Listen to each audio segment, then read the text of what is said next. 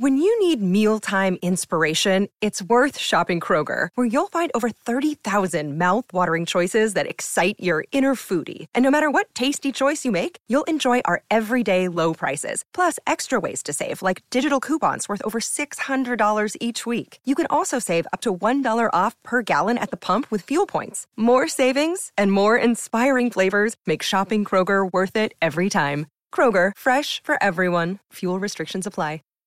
Bean Dad, The Dress, 30 to 50 Feral Hogs. If you knew what any of those were, you spend too much time online. And hey, I do too. 16th Minute of Fame is a new weekly podcast hosted by me, Jamie Loftus. And every week we take a closer look at an internet character of the day. Who are they? What made them so notorious? How did the internet or the algorithm choose them? And what does a person do when they're suddenly confronted with more attention than the human psyche can handle? Listen to 16th Minute of Fame on the iHeartRadio app, Apple Podcasts, or wherever you get your podcasts. Mother's Day is right around the corner, and in true She Pivots fashion, we're highlighting moms who've dedicated their lives and their pivots to supporting mothers. The iconic Christy Turlington will join us to talk about launching Every Mother Counts after pivoting from her 90s supermodel days.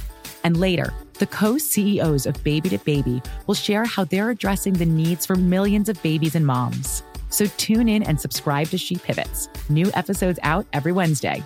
Listen to She Pivots on the iHeartRadio app, Apple Podcasts, or wherever you get your podcasts.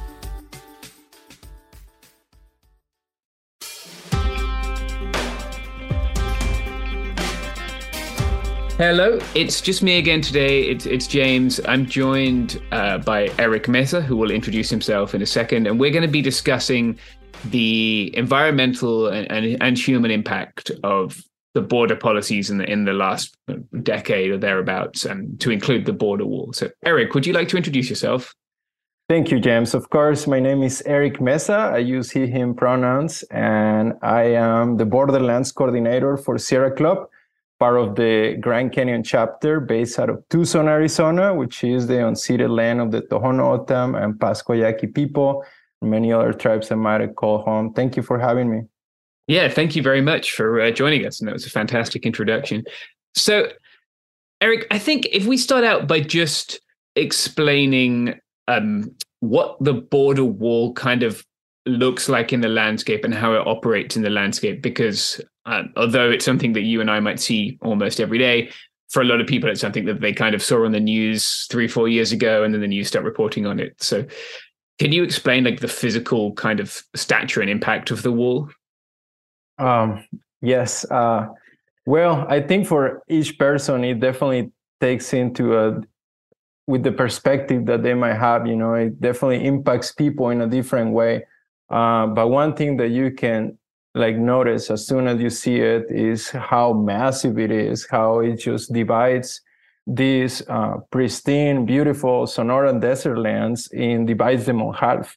So that already, for us as an organization, since the beginning and the conception of the idea of start walling all of these remote areas, start looking at the environmental impact that such an action can have. So it's always really hard to see, and just to imagine and to think about all of the different things, not only people, but all the different movement that used to happen in these areas now is being completely interrupted.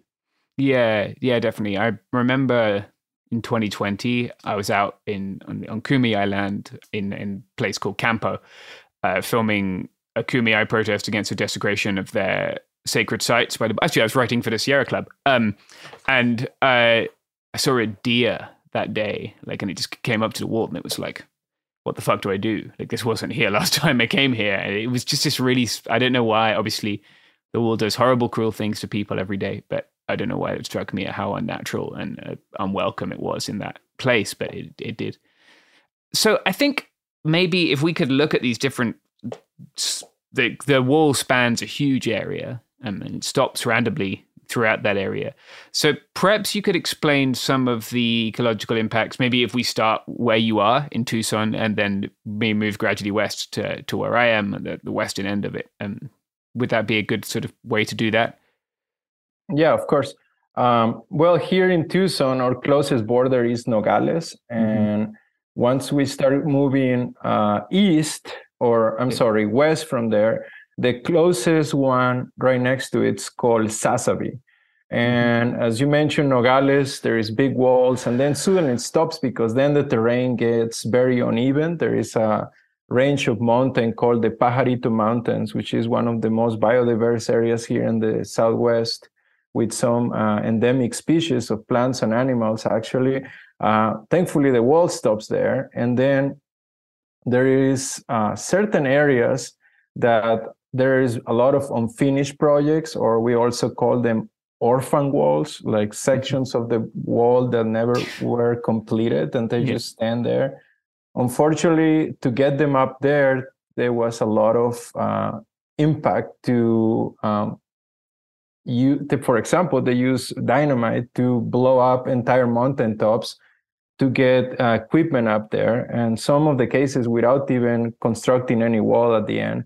So it's really unfortunate, because a lot of the debris that came out of these explosions right now is causing a lot of erosion issues, and it's like moving into those canyons and covering a lot of the vegetation that was there before. Then as you keep passing through the Pajarito Mountains, then you get to the area called the Buenos Aires National Refuge near the town of Sasabe. And there is a large segment of a wall there with 26 gaps, small gaps, big gaps, and all of these gaps have been there since the beginning of the construction. CBP recently announced that they're going to be closing some of these gaps. They have been used by migrants a lot recently, but in recent days, actually, the influx of migrants have definitely declined a lot. Different to what other people seen in other parts of the country. Yeah. But especially in this area in Arizona, we didn't see the huge amounts of migrants coming after Title 42. So once you pass that section, then you get to once you pass the Sasabe port of entry, then you enter the Tohono O'odham Reservation. Tohono O'odham decided that they didn't want a wall there, and they fought for it, and they didn't build a wall. And there is about, I'm not really sure about the number of miles. I think there is about 16 to 22 miles of just the land that only contains what's known as a vehicle barrier or Normandy barriers. Yeah. These are made out of like old train tracks, which we really like, environmentally speaking, because it allows the movement of the animals and the flow of the water as well.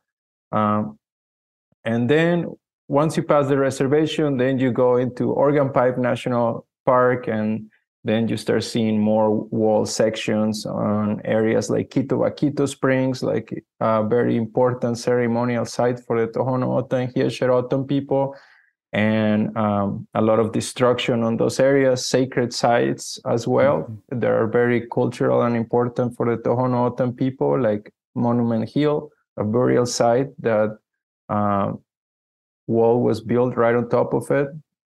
And you just keep moving, and then you get to areas that are more remote until you get to Yuma. And then we have also Cocopah Reservation there, that there is no wall. The wall exists just after the reservation. There are some segments, I believe, that still have no wall in there. Recently, there was the action by the state governor to put shipping containers there. They were removed recently to be replaced with the regular bollard type of the wall that you see in other places. And yeah, you keep coming past Calexico and all those areas until you get to Kumeyaay Land and the Yuma Otay Mountains, and all the way to what's known as Friendship Park, which is a binational park located in the border between San Diego and Tijuana, which is the last binational park, or the only one that we have in the southern border. And now, as we speak, new 30-foot walls are being built in that area as well. So Even so, President Biden said that he was not going to build more walls. We still see new construction happening as we speak right now. Yeah, and we've had friends of Friendship Park on our show before, and I'm sure we will again, because they do very important work, and it's a very important space for so many families who are divided by the border. Yep. So I think people, I guess, when we talk about ecological impact, people always like people like big animals, right? And so the charismatic megafauna, I guess, that that are impacted by this. So maybe that's a good way to look at this. I know that there are some jaguars, however you want to say that are impacted in, it's my very British pronunciation, in Arizona. There are the bighorn sheep, of course, who are closer to me, right near to Jacumba, where people will have heard the scripted series by the time this comes out, so they'll be familiar with Jacumba. Can you talk about the impact of the wall on those sort of bigger animals? Absolutely. Yeah, that has been our main focus as an environmental organization since 2005, when the Real ID waiver came up, signed by George W. Bush as a response to 9/11 and the intention of secure the borders. The Real ID Act waived every single environmental law that we know, like including the Endangered Species Act, Clean Water Act, the law that you can imagine. It's included. It's about 40 or more of these laws were completely waived in order to start building walls. We noticed right away that the first walls that started coming up, it was really easy for people to go over, under, cut through them, or go around them. But then we start noticing that animals were not able to do that anymore. We start seeing the impacts on some of the species that are super important. You gotta remember, the species of the desert, they need to cover large amounts of territories to find the resources they need to survive. We're talking about large migration routes that go from Mexico into the United States, back and forth. And just to mention some of the species that are considered endangered in the area of California, we got the bighorn sheep. And then you start coming, and there's the Sonoran Desert pronghorn in the Desierto de Altar. Then we got jaguars in Arizona. We have also black bears. The thing that makes this area so special here in Arizona is what we have known as the Sky Islands, which is our really high altitude mountains that you can find some of the species that come from the north. This is their southernmost territory, and some of the species from the south, this is their northernmost territory. So species like jaguars can all of a sudden be drinking water out of the same pond with a black bear. Yeah, and that is very unusual and very rare and very amazing, you know. So we also have ocelots, which is another type of cat that lives here in Arizona. We also have the Mexican gray wolf, a species that is endangered, that use these corridors back and forth. And unfortunately, we haven't had the opportunity to track properly a lot of these animals to recognize their migration patterns, because a lot of these animals cannot be put on a GPS collar, for example. But what we have done is put a lot of cameras on the wilderness, and we're able to photograph jaguars on this side of the border and photograph the same jaguar a few years later in Mexico, or vice versa. So there is a lot of proof that all these animals have been using these corridors for thousands of years. There is plenty of evidence that the importance of these wildlife corridors in the Sonoran Desert. And also we see, you know, like that with the construction of the border wall, a lot of the species that we used to see more often in the United States, we don't see as much anymore. Animals have a memory, so when they come and all of a sudden see this really large obstacle, they're less likely to come back and try it again. And that can be a generational thing that they can pass it to future generations.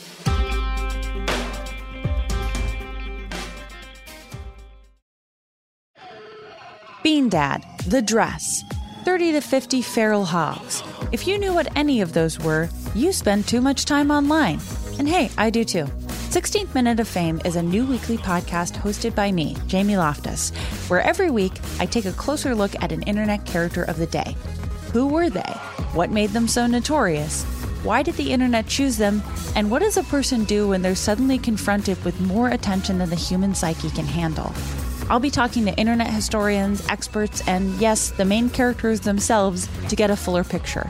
Because I think that even outside individual experiences, a character of the day tells us something about how the internet worked at that time and how the attention economy developed into the freaky three-headed dragon it is today.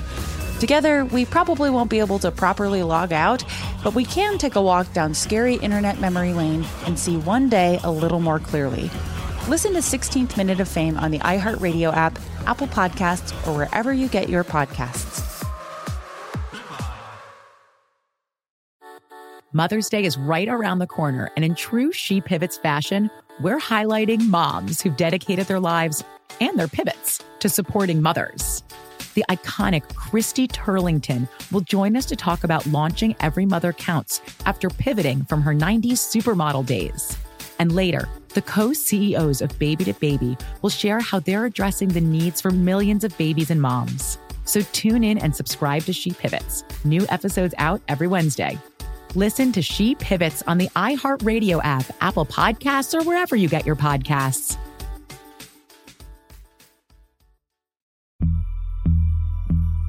As important as choosing the right destination when traveling is choosing the right travel partner.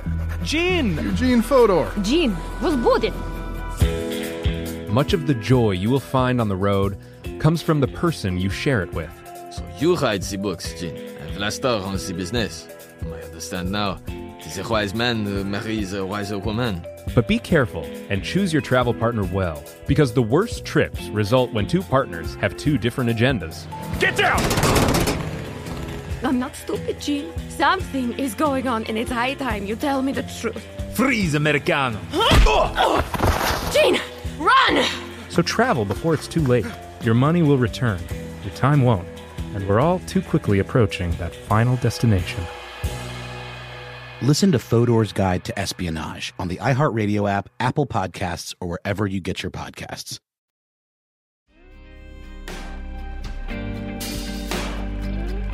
One thing that you mentioned there, which I think is something else we should stress, is like you spoke about how the jaguars and the bears can share the same pond, but the wall and the roads, we should mention that too, right? Like people didn't just get helicoptered in to build the wall. They had to first build roads to get to the place where the border is to build the wall. Can we talk about how those have affected drainage and water sources along the border? Absolutely. Yeah, water is life. So here in Arizona, for example, we have two rivers that actually flow north, the San Pedro River and the Santa Cruz River. These are rivers, for example, the San Pedro is born in Mexico, and the Santa Cruz comes in the United States, then goes down to Mexico, and then goes up again. And a lot of the drainage, that has been one of the biggest issues that we have encountered, because the wall acts like a dam almost, and in a lot of places doesn't allow the water to flow as it used to. And that is going to bring an impact to all of the different species of animals, but also the plants that depend on this water to survive. So when the construction of the border wall came, you mentioned roads, and the road right next or adjacent to the wall, now it's like a 4 or 5 line road in some places, and it's been also increased the elevation. Yeah. So when you increase the elevation on these roads and do not have the proper drainage on the areas that need to be, and then you're going to have water being stuck on one side or the other of the border and not able to make it to the areas where it used to flow normally.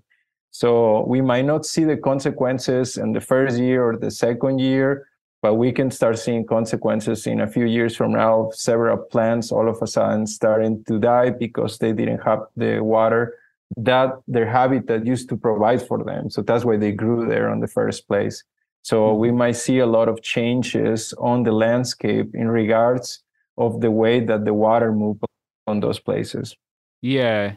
So another thing I want to address is like we talked about plants, right? And a number of cacti specifically like cacti that are sacred to Tohono O'odham people, have been either moved or destroyed in the construction of the wall around Organ Pipe, and like just not on their reservation, but very much on their unceded homelands, right? Yeah. The saguaro cactus, it is considered as a relative for the Tohono O'odham. So you can just imagine the sentiment of the Tohono O'odham people by looking at the saguaros being chopped or bulldozed on these areas considered sacred for them. So there was definitely a lot of that happening. There is an effort, but we haven't seen it yet. It's just on written right now that they're going to revegetate some of these areas that got impacted, but we're still waiting for that.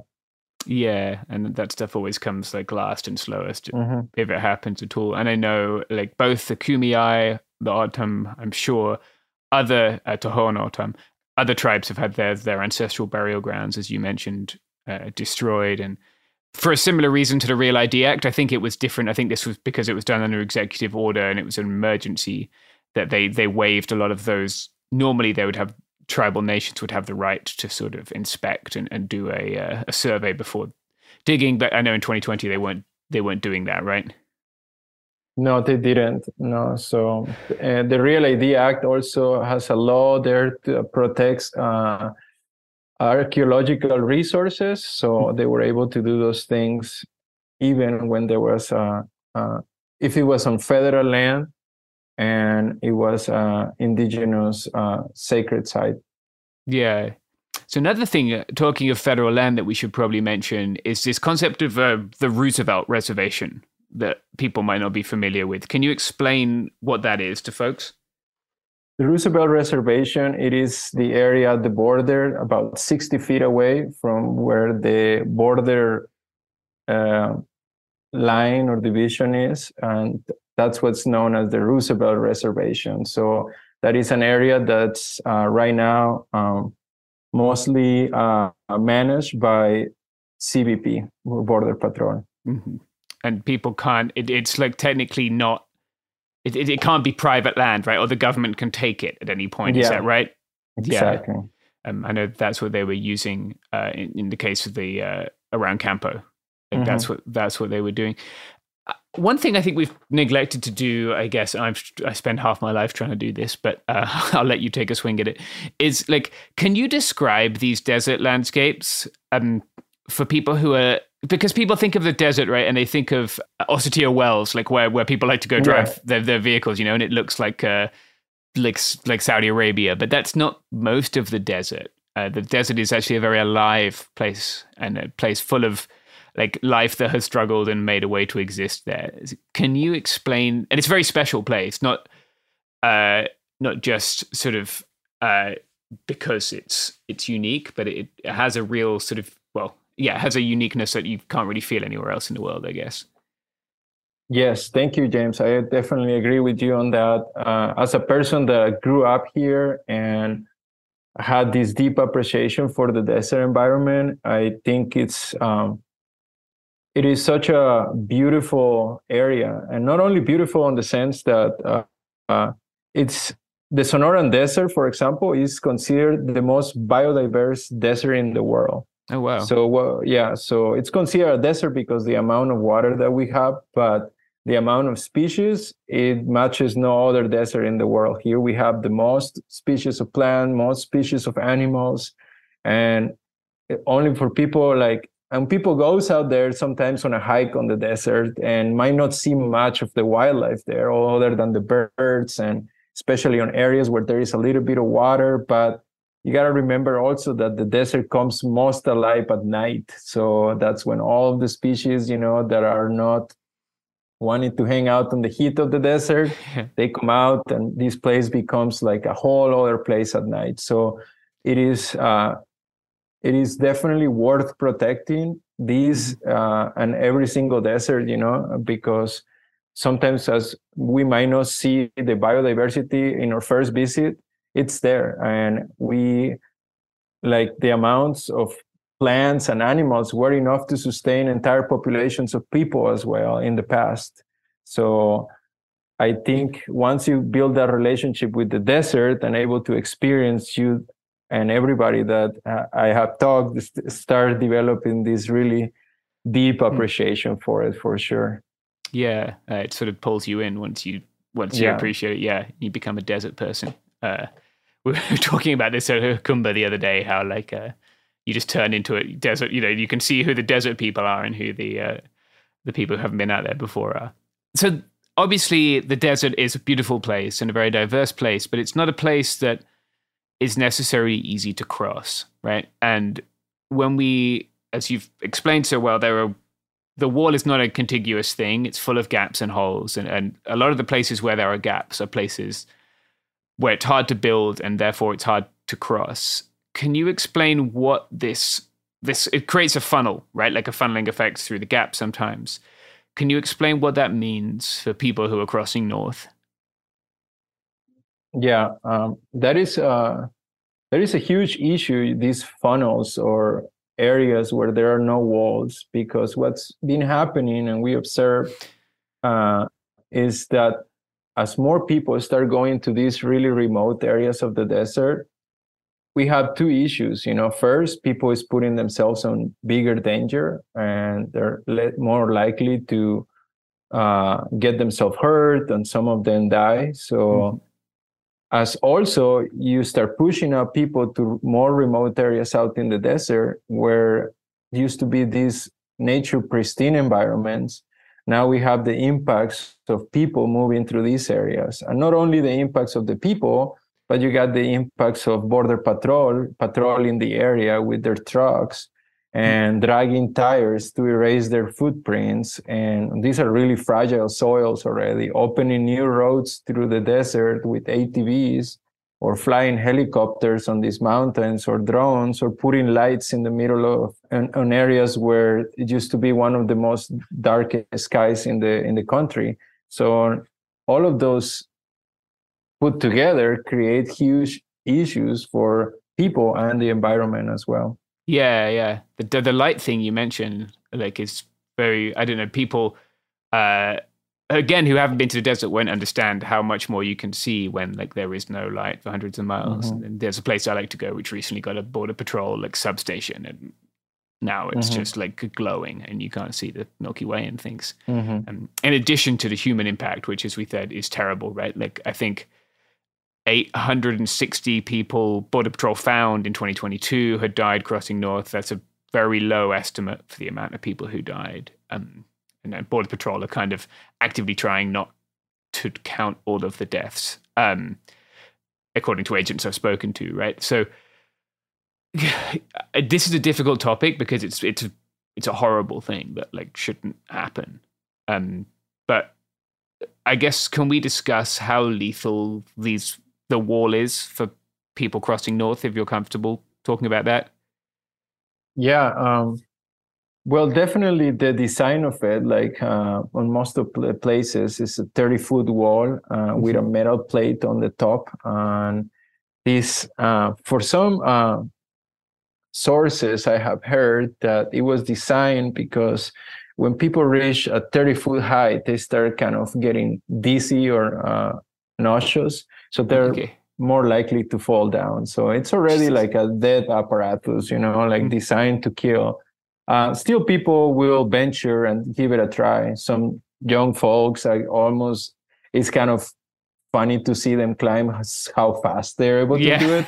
But we got to remember that not only like young folks are trying to climb, sometimes there is a older lady or sometimes an older man that wants to give it a try. And the rate of injuries definitely has increased so much of people falling because they got dizzy or they got nauseous or they burned their hands or they lost balance and then fall from 30 feet high, it can be lethal.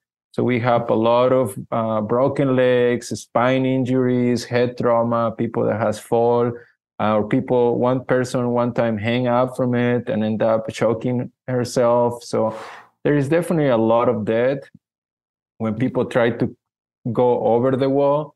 But we also seen people now just cutting through the bollard, so it's easier, and then just put the thing back so there is all kinds of people doing it all different kinds of ways, depending on the area. And we see a little bit of everything for sure. And of course, if you try to reach for the gaps, then you have to do a longer hike.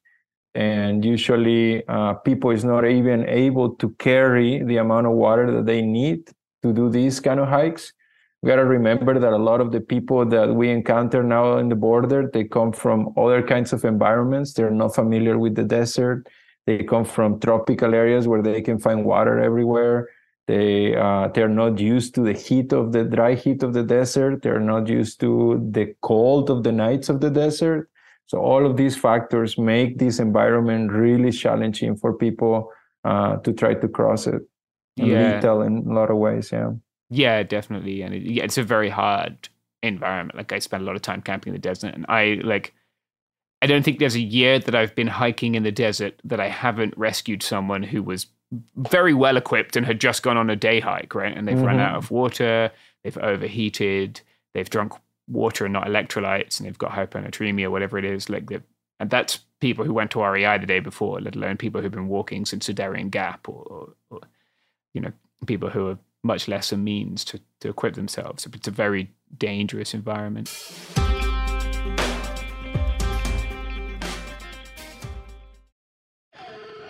Bean Dad, The Dress, 30 to 50 feral hogs. If you knew what any of those were, you spend too much time online. And hey, I do too. 16th Minute of Fame is a new weekly podcast hosted by me, Jamie Loftus, where every week I take a closer look at an internet character of the day. Who were they? What made them so notorious? Why did the internet choose them? And what does a person do when they're suddenly confronted with more attention than the human psyche can handle? I'll be talking to internet historians, experts, and yes, the main characters themselves to get a fuller picture. Because I think that even outside individual experiences, a character of the day tells us something about how the internet worked at that time and how the attention economy developed into the freaky three-headed dragon it is today.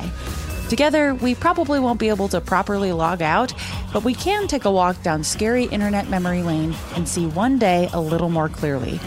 Listen to 16th Minute of Fame on the iHeartRadio app, Apple Podcasts, or wherever you get your podcasts.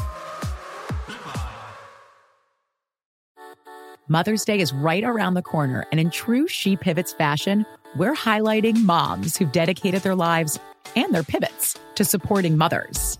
The iconic Christy Turlington will join us to talk about launching Every Mother Counts after pivoting from her 90s supermodel days. And later, the co-CEOs of Baby to Baby will share how they're addressing the needs for millions of babies and moms. So tune in and subscribe to She Pivots. New episodes out every Wednesday. Listen to She Pivots on the iHeartRadio app, Apple Podcasts, or wherever you get your podcasts.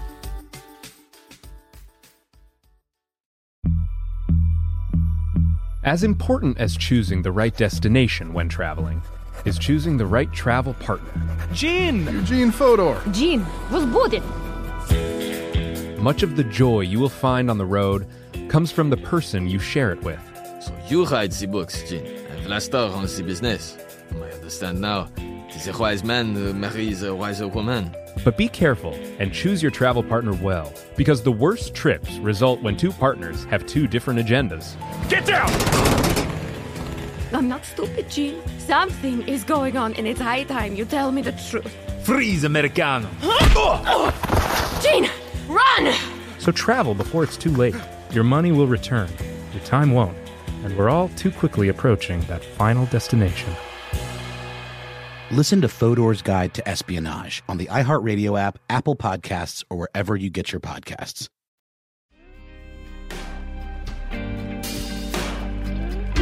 People may be listening and thinking, I think with immigration issues, and specifically with the wall and the border, it's such an apparatus, right? The whole, DHS and its $175 billion budget is such an apparatus that people can feel powerless in trying to put a stop to this, to make this change, to make this even, a little bit more humane. We seem to ratchet up the evil meter every year at the border, regardless of Democrats or Republicans. It doesn't matter. What would you suggest folks listening can do to make it more humane, to to advocate for like even less impactful border policies on the environment or on people? Yeah, I think we need to look at what we have done so far and look at the results. I think we can see that in some areas to build a border wall, a mile of border wall, we're spending over $30 million. And I think it's important to think about what can we do with that money. There is a lot of resources that we have used for this false sense of security that a border wall can give us. And it's just not working the way it's supposed to be working. And it's putting a lot of pressure on the environment. And if we really care about the environment, I think that should not be an afterthought conversation, because I think when we listen to politicians and it's our next time to go out to vote, we need to really start asking the questions about the environment. I know it's important that we hear in the border narrative of politicians talking about immigration, border security, trade with Mexico, but there is very little talk in the border around the environmental issues, and that shouldn't be an afterthought. Border people that lives in the borderlands also should have a chance to live on a good environment, a clean environment. Yeah. And yeah, so I think a solution or for people, things that they can do is definitely like ask those questions when it's time to vote and see how can we really address root causes. The border wall is just a medieval solution that it's really trying to stop such a complex issue. By doing that, it's not going to work out. So it's originally Border Patrol said that the border wall is just the only intention it has is to slow down people for at least 5 minutes. Well, is it really worth it then, to slow them 5 more minutes to all these impacts and all these expenses that we're doing? And the maintenance that nobody has talked about yet is that we have sections of the wall already that they're falling apart because it was just thrown up really fast. The erosion is already exposing the foundation, and we are looking at millions of dollars that will come just to try to keep it every year after every monsoon season. Yeah. I know along the Rio Grande as well, like the wake from the Border Patrol boats is causing the river to undercut the foundation of the wall. Which is fantastic on the part of the government. Good work. And yeah, Eric, where can people follow you and your efforts if they want to follow along online and maybe see some pictures of the border and hear more about what you're doing? Thank you, James. I appreciate that. We do have a website, it's Sierra Club Borderlands. You can learn all about the waivers there.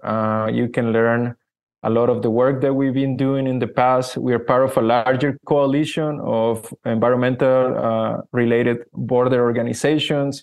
We work with people all the way from California through Texas, but mostly here in Arizona. And we have our social media, Sierra Club Borderlands. You can find us on Facebook, Twitter, Instagram, all of the different. We have a YouTube channel as well, and you can see some of the videos of the documenting that we do. We're able to go down to the border, document with drones, so people can actually look at the irony of the whole project. We do also outings that we take people out into the desert to get familiar with the issues themselves. We do cleanup at the local rivers and collaborate with other organizations, all kinds of work. So if people in the audience is based here in Arizona, they're welcome to join us to some of these outings or activities that we do with the community. We are going to do an announcement probably in the next month, because since 2019, Sierra Club, in collaboration with the Southern Border Community Coalition, sued the federal government for the illegal use of funds of the 284 and 2808 funds, which were funds that were originally allocated for the military and drug-related programs that were used to border wall construction. So we sued the government, and we're about to settle. on this, and we are hoping that we're going to get good results on environmental remediation and wildlife passages along the southern border. Oh, great. That's good to hear. Yeah. I know there are a lot of lawsuits, like individual tribes sued the government as well for that. And so we'll have to do a lawsuit roundup one day and have you back. Well, thank you very much, Eric. Thank you for joining us and sharing some of your experiences along the border. Absolutely. Thank you for the invitation. And I'll talk to you soon. Yep. It Could Happen Here is a production of Cool Zone Media. For more podcasts from Cool Zone Media, visit our website, coolzonemedia.com, or check us out on the iHeartRadio app, Apple Podcasts, or wherever you listen to podcasts. You can find sources for It Could Happen Here updated monthly at coolzonemedia.com/sources. Thanks for listening. Bean Dad, The Dress, 30 to 50 Feral Hogs. If you knew what any of those were, you spend too much time online. And hey, I do too. 16th Minute of Fame is a new weekly podcast hosted by me, Jamie Loftus. And every week we take a closer look at an internet character of the day. Who are they? What made them so notorious? How did the internet or the algorithm choose them? And what does a person do when they're suddenly confronted with more attention than the human psyche can handle? Listen to 16th Minute of Fame on the iHeartRadio app, Apple Podcasts, or wherever you get your podcasts. Mother's Day is right around the corner, and in true She Pivots fashion, we're highlighting moms who've dedicated their lives and their pivots to supporting mothers. The iconic Christy Turlington will join us to talk about launching Every Mother Counts after pivoting from her 90s supermodel days. And later, the co-CEOs of Baby to Baby will share how they're addressing the needs for millions of babies and moms. So tune in and subscribe to She Pivots. New episodes out every Wednesday. Listen to She Pivots on the iHeartRadio app, Apple Podcasts, or wherever you get your podcasts.